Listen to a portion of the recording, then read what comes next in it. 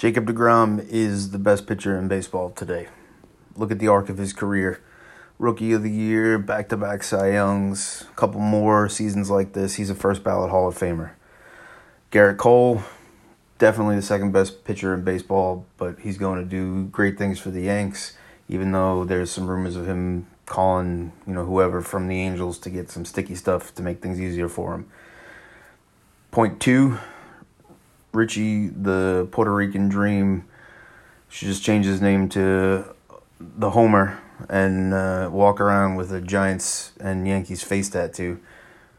And thirdly, this is the first time in the entire time I've known Bretsky, it didn't sound like he was in the middle of a stroke. So great job today, Brett. Very insightful. I'm very proud of you. It's about time you were able to get off the kids' table and really contribute to this podcast. So keep it going.